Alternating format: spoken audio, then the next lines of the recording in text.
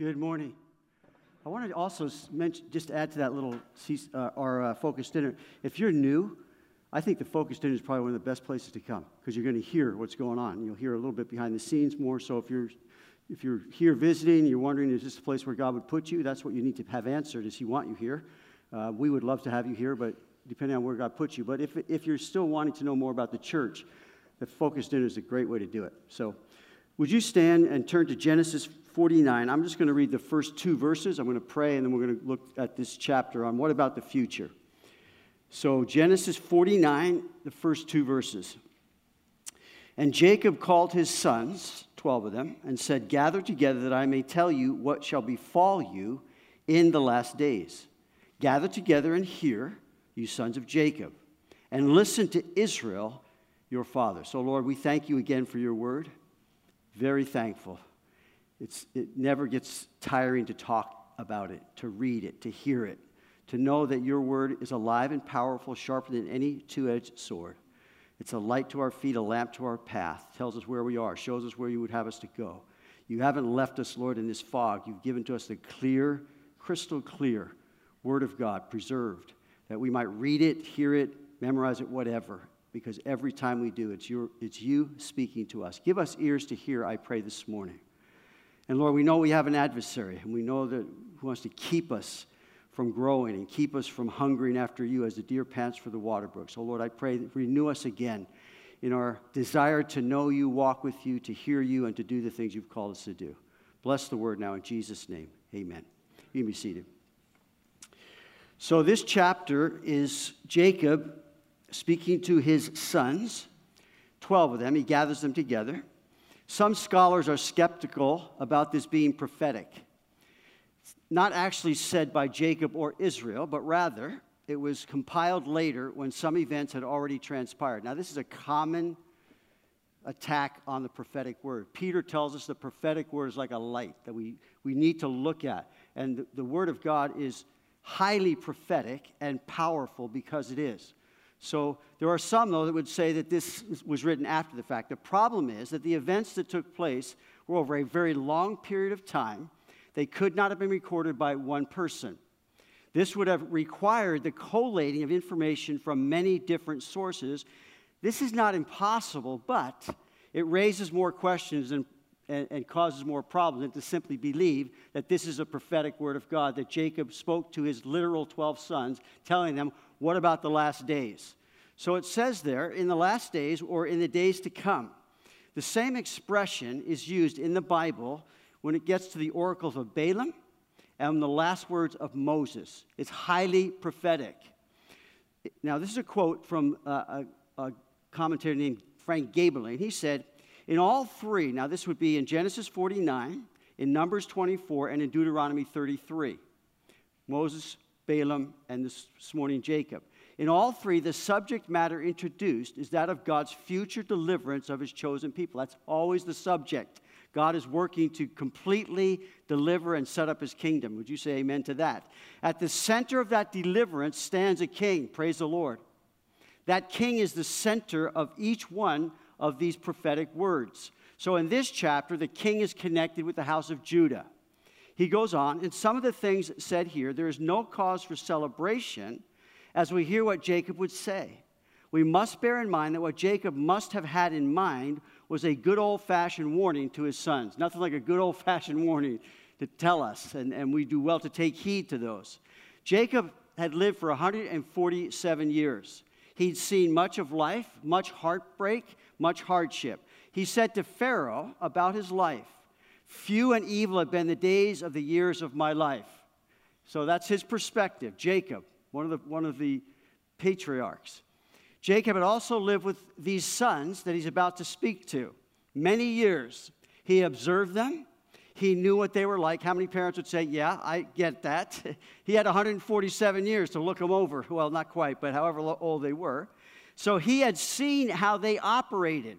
He knew their hearts. He knew how they thought. And now he's about to tell some of them some hard-to-hear truths about themselves and what their future looks like.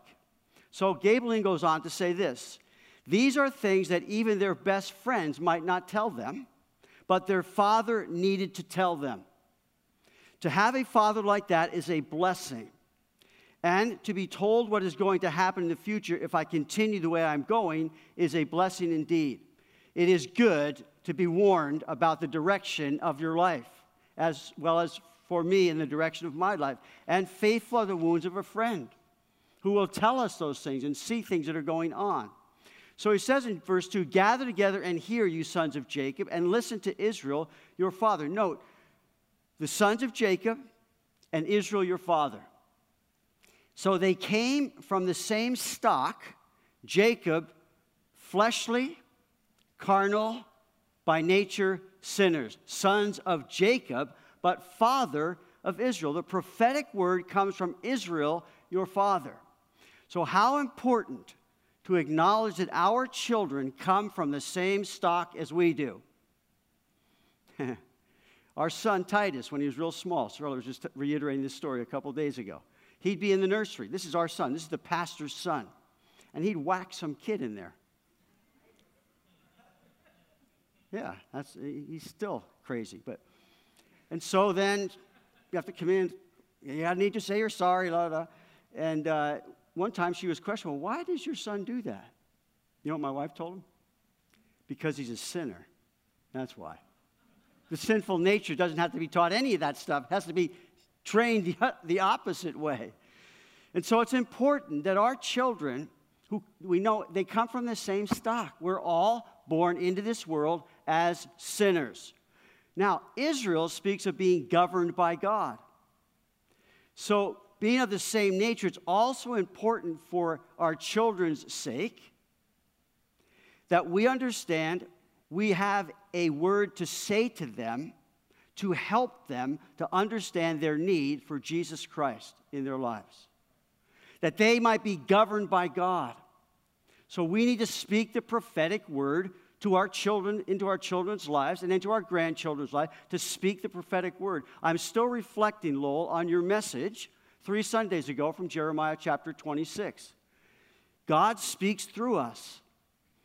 The desperate need that the world has, that our families have, that our children have, to hear the voice of the prophetic church. The church speaking forth the word of God, unashamedly, without compromise, and without fear. This is God's word. I didn't say it. He did. That's always a good thing to say. I didn't say. God said this. Jesus said this. Jeremiah 26:2 says, thus says the Lord, stand in the court of the Lord's house and speak all the words that I command you to speak to them. Do not diminish a word. Amos 8:11. Behold, the days are coming. We're talking about the last days. The days are coming, says the Lord, that I will send a famine on the land, not a famine of bread, nor of thirst for water, but of hearing the words of the Lord. We are in these days. Paul told Timothy, I charge you, therefore, by God and Lord Jesus Christ, who will judge the living and the dead at his appearing and his kingdom. Preach the word, be ready in season, out of season, convince, exhort, rebuke with all long-suffering and doctrine. For the time will come, it's here, when they will not endure sound teaching, but according to their own desires, because they have itching ears, they'll heap up teachers for themselves who basically will tell them what they want to hear. A lot of people like that.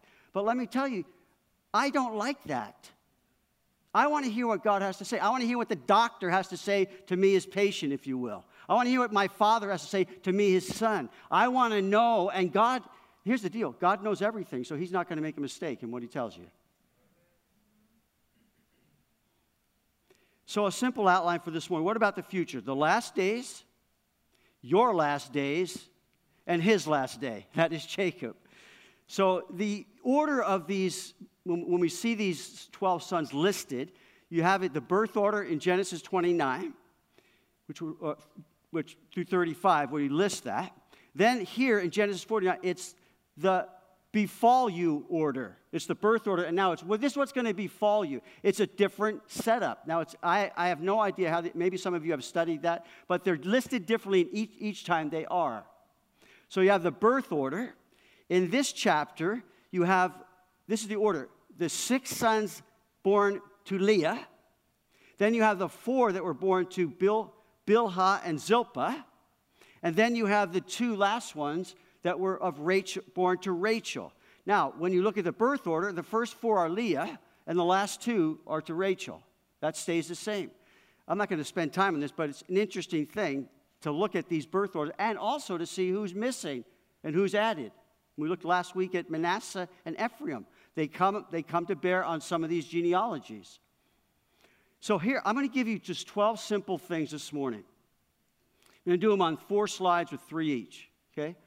That's the outline.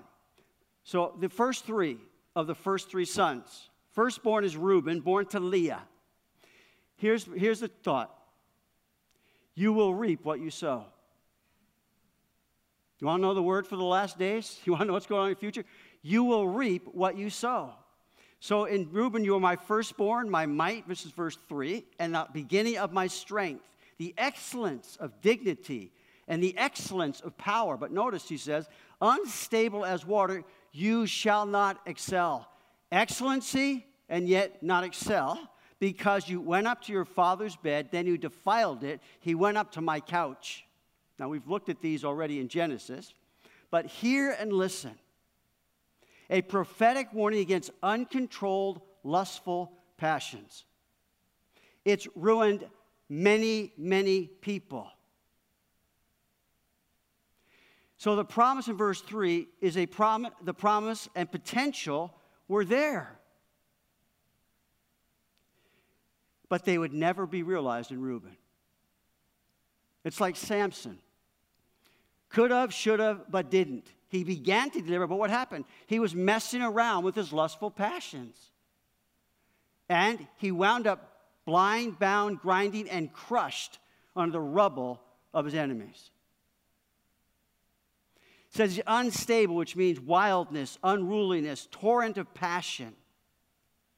Uncontrolled lust and passions will rob us of God's promises and our potential. Make no mistake about that. Reuben lost his birthright given to Joseph. In Joshua 5 and Numbers 32, Reubenites settled on the other side of the Jordan, never went in. They were the first to be attacked and the first to go into captivity. When we mess around with sin in our lives, we will be attacked through it, and we will go into captivity because of it. That's what happens. So hear and listen, a prophetic warning against uncontrolled, lustful passions. You will reap what you sow. I will reap what I sow. So we have this passage, Galatians chapter 6. Again, do not be deceived. God is not mocked. For whatever a man sows, that he will also reap. For he who sows to his flesh will of the flesh reap corruption, but he who sows to the Spirit will of the Spirit reap everlasting life. And let us not grow weary. This is here. Here's the antidote. Let us not grow weary in doing good, for in due season we shall reap if we do not lose heart. So target doing good. Doing good. Not hiding to do evil. Not sort of scurrying out of the light, but stay in that place of doing good. Secondly, bad friends will lead to bad ends, and good friends will lead to good ends. Now, as we look at Simeon and Levi, we read verse 5, Simeon and Levi are brothers. Instruments of cruelty are in their dwelling. Let not my soul, Jacob, enter their council. Let not my honor be united to their assembly. For in their anger they slew a man. In their self-will they hamstrung an ox. Cursed be their anger, for it is fierce, and their wrath, for it is cruel. I will divide them in Jacob and scatter them in Israel. Hear and listen, a prophetic warning as to the company that you keep. When these two brothers were together, they were not good for each other. And the interesting thing is, they are associated most of the time in the Scriptures. It's Simeon and Levi, Simeon and Levi. Now, eventually they were separate, and when that happened, it was a good thing in the Scriptures. But they brought out the worst in each other in their anger and in their wrath. Simeon is almost without exception associated with Levi. Instruments of cruelty are in their dwelling place. They schemed against, deceived, and then murdered a defenseless city of men called Shechem. They did so with fierceness, cruelty, and uncalled for vengeance. So it was uncontrolled anger, uncontrolled vengeance. Now, I will say to you that the season we've been in this year has risen a lot of this stuff up. In my own mind and my own heart. I'm sure with you in different ways. Just an anger, and a vengeful, and a fierceness. Jacob said, let not my soul, let not my honor. Jacob wanted nothing to do with it, not even while it was, if he didn't even know what they were doing, he would have nothing to do with this. I will divide them in Jacob and scatter them in Israel. Simeon virtually disappears. Their portion became with Judah. Levi, their portion was in 48 cities with other possessions. So again, hear and listen. A prophetic word as to the company we keep. Don't be continually hanging out with foolish and ungodly friends. You want to know what's your future? This will derail it from any good. 1 Corinthians 15, do not be deceived. Again, do not be deceived. Again, do not be deceived. Evil company corrupts good habits. It's that simple. A little leaven leavens the whole lump. So find and keep company with wise, God-fearing friends. Now I'm not saying we're not involved in people's lives, but who is it that's inputting into your life? Who is it that's helping you to live a godly life? That's who you want to hang out with. We have our Gray Pray. Some of the guys are here. It's fantastic. We just get together with the Word. I've talked about it often because it's such a fortifying time of an hour, maybe an hour and a half, of the Scriptures and talking about what's on our hearts and minds and having that fellowship with men my age. Well, some of them are a lot older, but we won't talk about that. Listen to this, Proverbs 13:20. He who walks with wise men will be wise, but the companion of fools will be destroyed. Who are you walking with? Who's your companion? Who is it that's speaking into your life? Psalm 119, the psalmist said, I am a companion of all who fear you and of those who keep your precepts. Those are the people that you want to be building the bridges and the fortification for your life. Don't keep company with anger and wrath. Get rid of it. Don't let the sun go down on your wrath. And I'll tell you what, again, personally, my confession, I think for many of us, this has been a companion many days this last year. Don't keep company with vengeance. God said, vengeance mine, I will repay, says the Lord. Don't wrap your arm around vengeance or anger or wrath. When these two brothers were together, they were not good for each other. Now, Dave Barry is an author and nationally syndicated humor columnist. I want to share I had to share this with you because I think it just gives a little lightness to the whole thing. He wrote in a book in 1990 that Shardy used to read him all the time, and he's very funny. I don't know that I can endorse everything he writes, but I'm going to share this anyway, okay? He wrote a book called Dave Barry Turns 40 in 1990.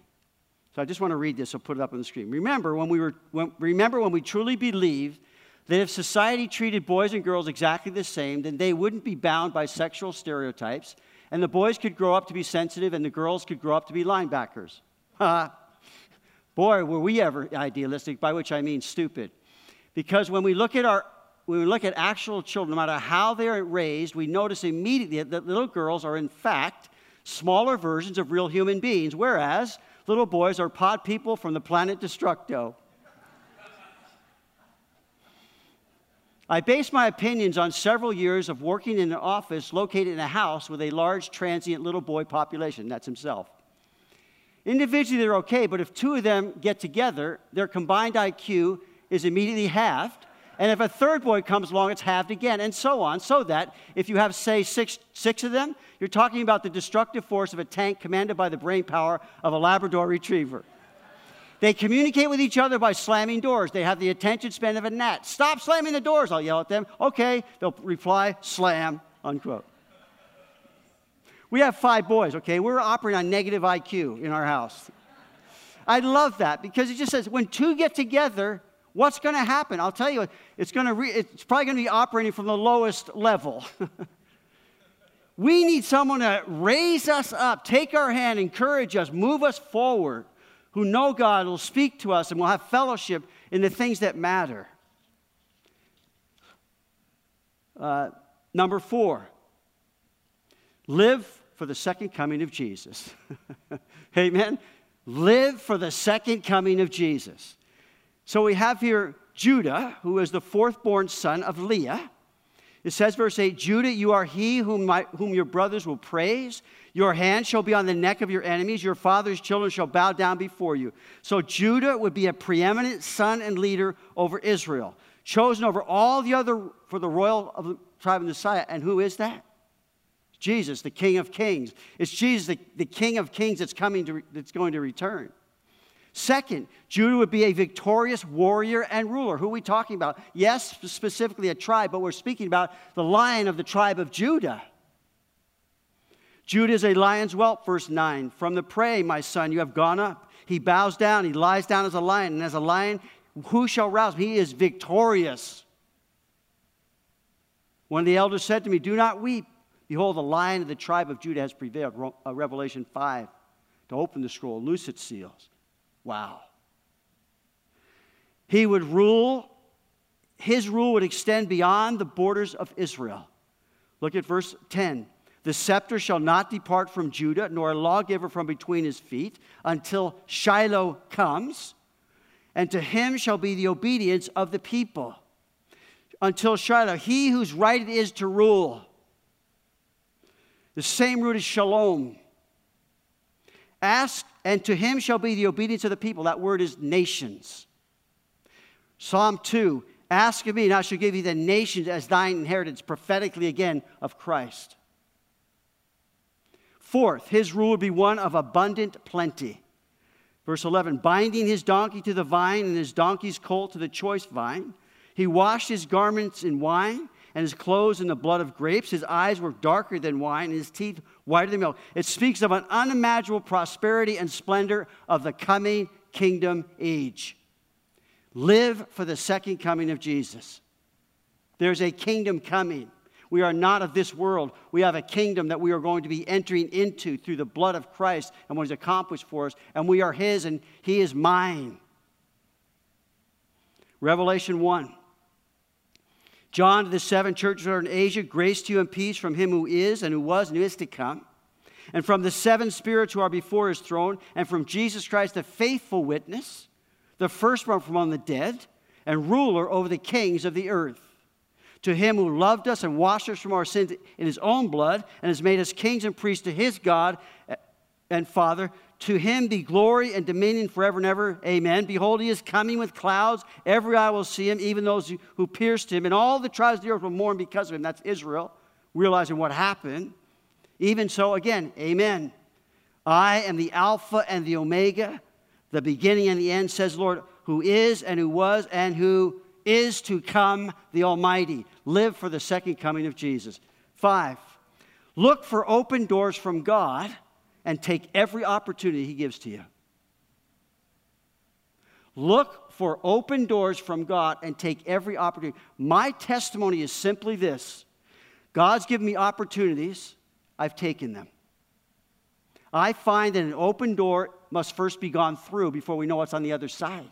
And then there's another door, and God is faithful. Now, with Asher, or Zebulun, shall dwell by the haven of the sea. He shall become a haven for ships, and his borders shall adjoin Sidon. So Zebulun means the lofty abode, or going out, the name itself. And so Zebulun, the tribe, opened up new doors of commerce by way of the sea and ships. Israel had not had it. Well, Israel wasn't on the sea. So Zebulun brought that to Israel. Now, Zebulun inherited the land of Galilee. Galilee of the Gentiles, near that. This is interesting to me. As far as going out and open doors, 11 of the 12 disciples were from the area of Galilee. One was not. Do you know who it was?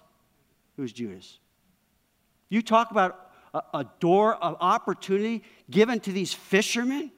Come follow me. Come follow me. And when they did follow Jesus for 3 years, and then all these powerful religious leaders see what happens through their lives, what Jesus did in their lives, And they go, well, they're just uneducated fishermen.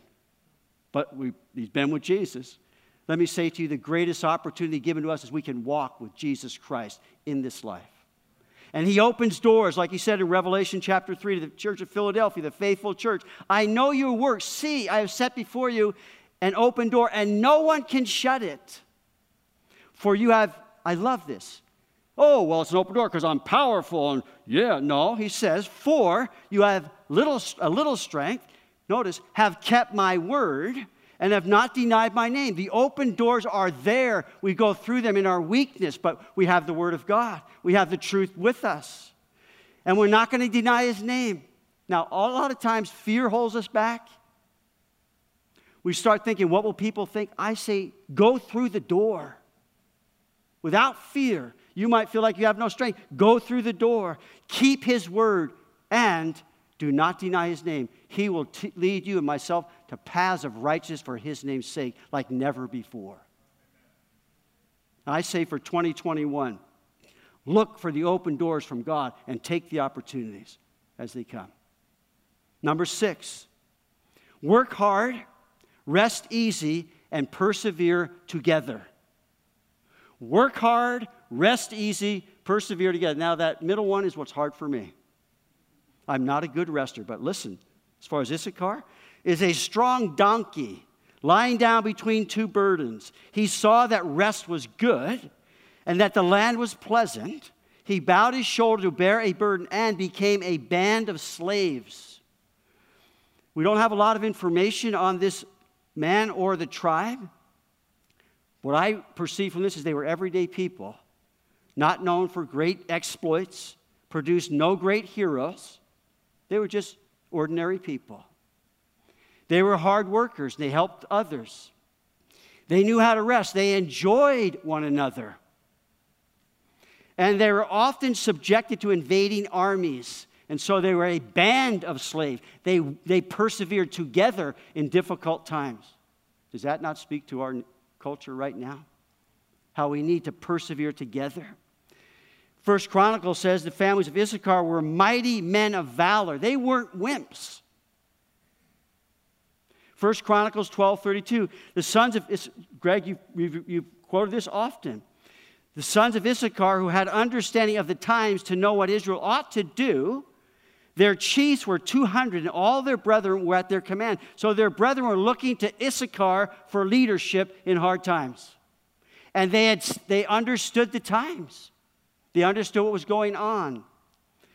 Final one, Jesus said, come unto me, all you who are labor and heavy laden. I will give you rest. Take my yoke upon you, work, and learn from me. I am gentle and lowly in heart, and you will find rest for your souls. For my yoke is easy and my burden is light. Listen, work hard, rest easy, persevere together. That's the future. That'll take us into a good future. Number 7, tribe of Dan, flee from idolatry. Flee from it. Dan shall judge his people as one of the tribes of Israel. Dan shall be a serpent by the way, a viper by the path, that bites the horse's heel so that its rider shall fall backward. I have waited for your salvation, O Lord. Here's Jacob. Hear and listen. This is a prophetic warning against idolatry. Dan introduced idolatry into the nation Israel. In Judges 18, the advent of idolatry, the first entrance was through Dan. Amos 8:14 says, your God lives, O Dan, and is used of devilish idolatry.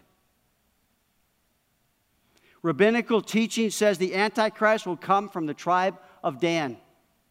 Bites the heel. In such idolatrous darkness, Jacob cries out, I have waited for your salvation, O Lord. Flee from idolatry. We must worship God as he has revealed himself to us and not as we might like to fashion him into our likeness. To make him something of our own imagination.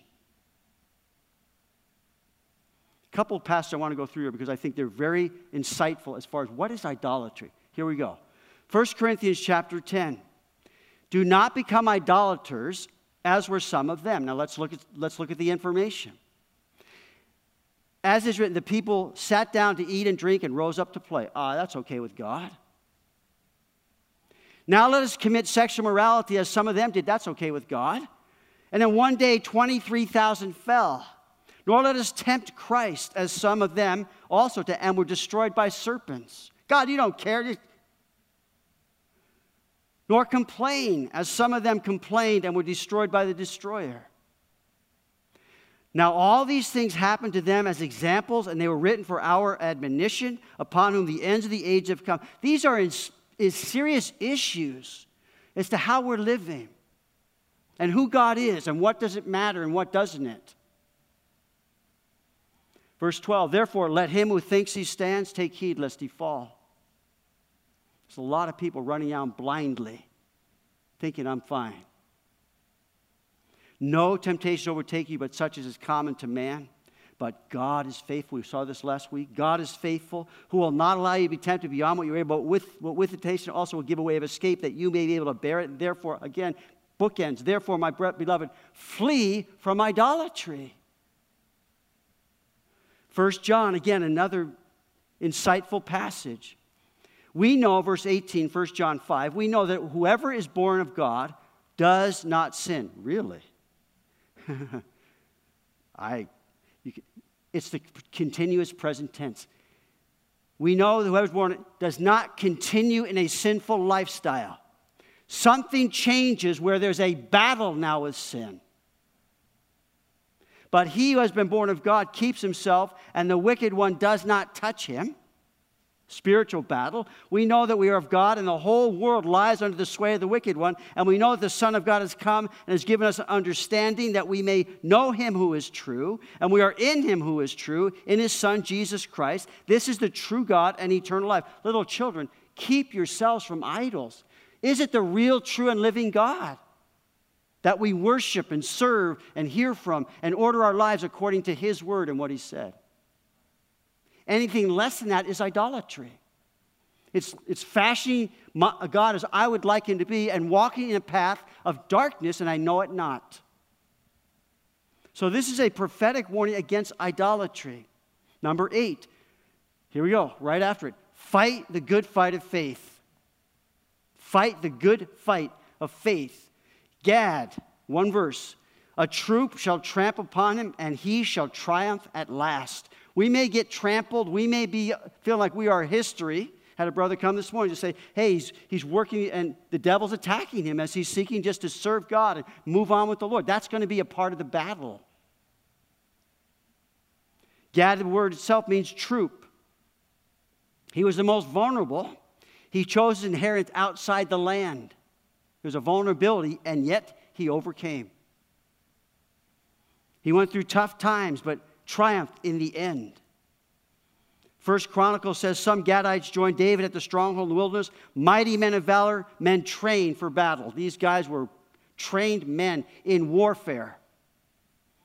So again, you know this passage, but I'm going to give them to us again just to read. Paul told Timothy, but you, O man of God, flee these things and pursue righteousness, godliness, faith, love, patience, gentleness. Fight the good fight of faith. Notice, lay hold on eternal life, to which you are also called. We're called into a whole different lifestyle that requires we have the battle gear on and ready to fight. To which you also called, confess the good confession in the presence of many people have seen the testimony. 2 Timothy, again, but you be watchful in all things, endure afflictions, do the work of an evangelist, fulfill your ministry. For I am already poured out as a drink offering, Paul to Timothy. The time of my departure is at hand. I have fought the good fight. I have kept the faith.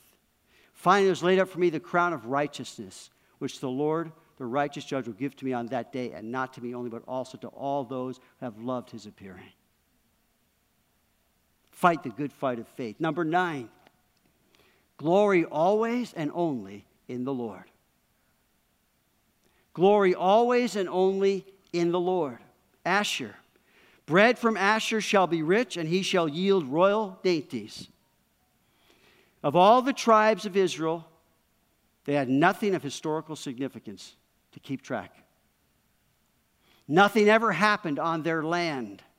They never produced a decorated soldier, a renowned judge, or a great king. They were like Issachar, not a whole lot to point to. Well, except that they were bakers. That's like huge. You know, like Dunkin' Donuts, Pepperidge Farm, the Cookie Monsters.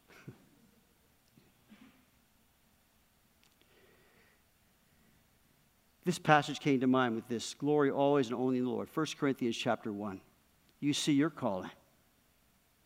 That not many wise according to the flesh, not many mighty, not many noble are called, but God has chosen. That's what's important. God has chosen the foolish things of the world to put to shame the wise. And God has chosen the weak things of the world to put to shame the things which are mighty. And the base things of the world and the things which are despised, God has chosen, God has chosen, God has chosen.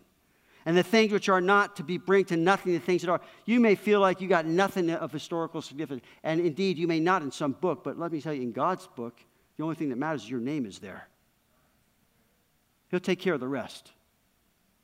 We're not living for the applause of people, the praise of people. We're living to please God and look forward to Him giving us that crown of righteousness. That's the thing that really matters.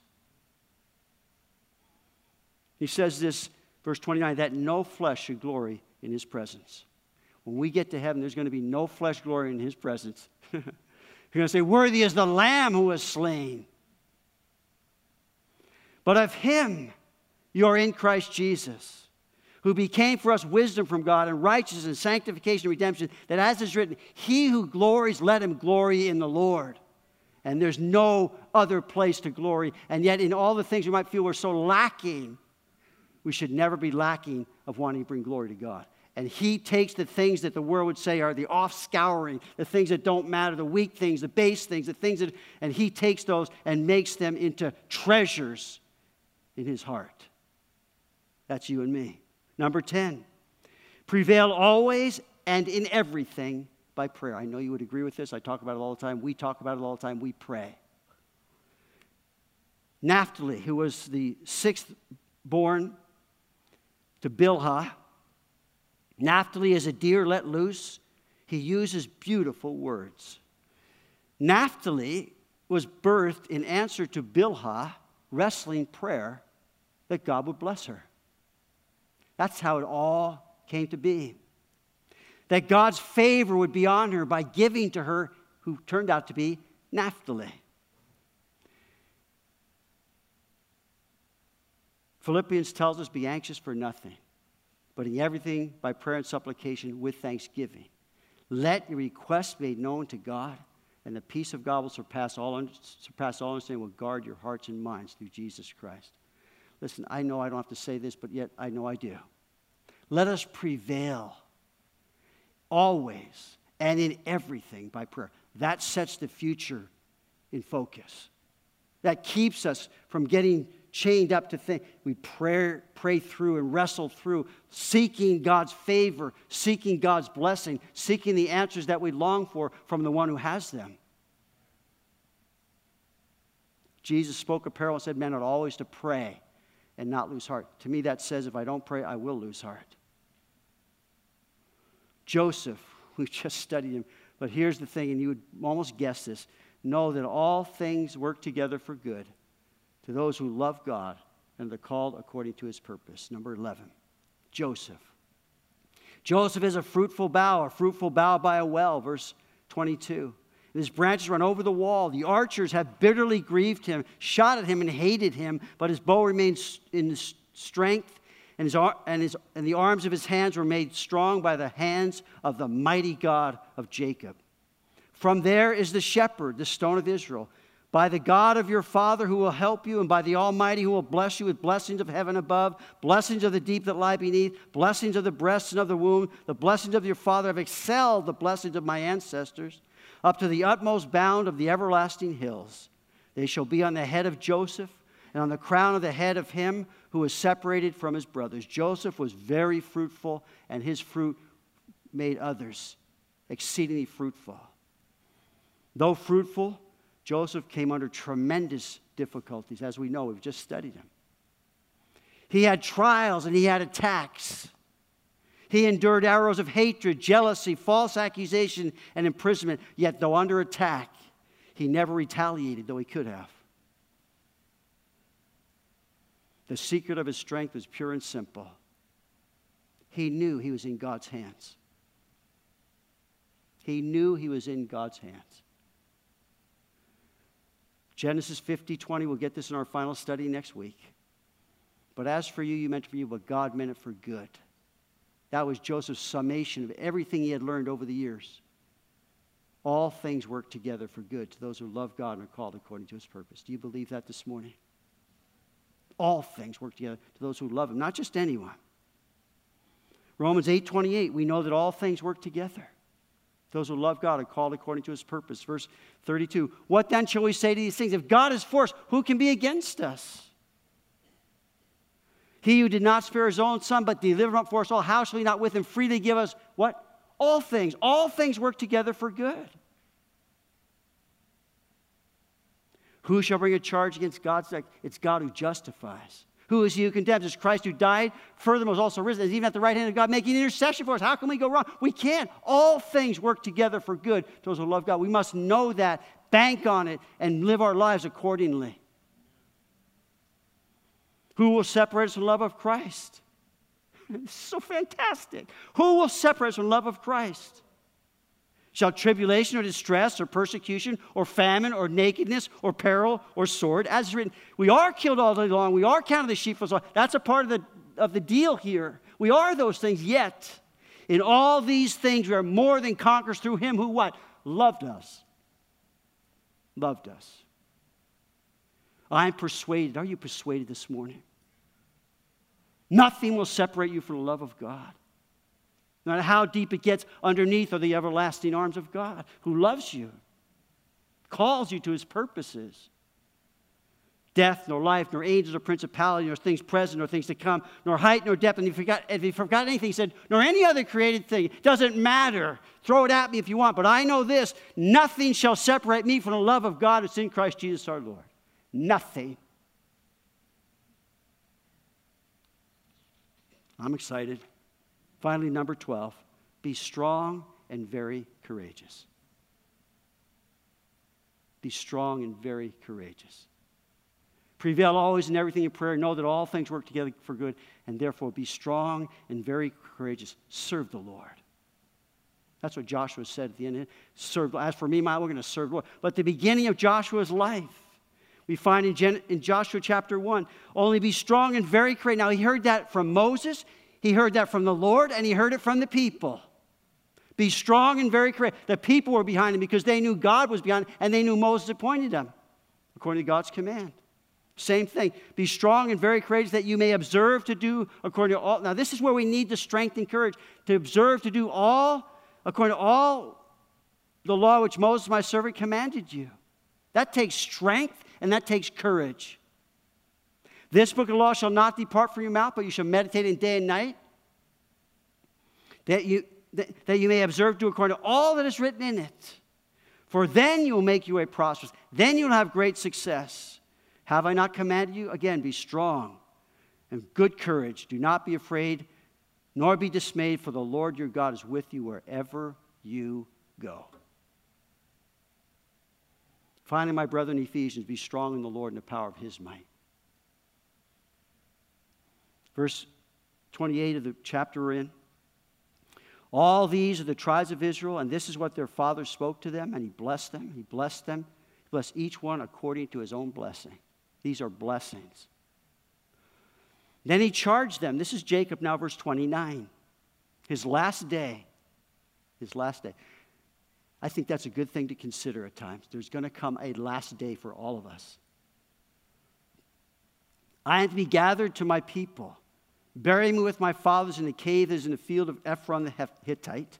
Again, he knows what God has promised, and he hasn't done it yet. In that cave that is in the field of Machpelah, which is before Mamre in the land of Canaan, which Abraham bought with the field of Ephron the Hittite as a possession for a burial place. There they buried Abraham and Sarah his wife, where they buried Isaac and Rebekah his wife, and there I buried Leah. The field and the cave that is there were purchased from the sons of Heth.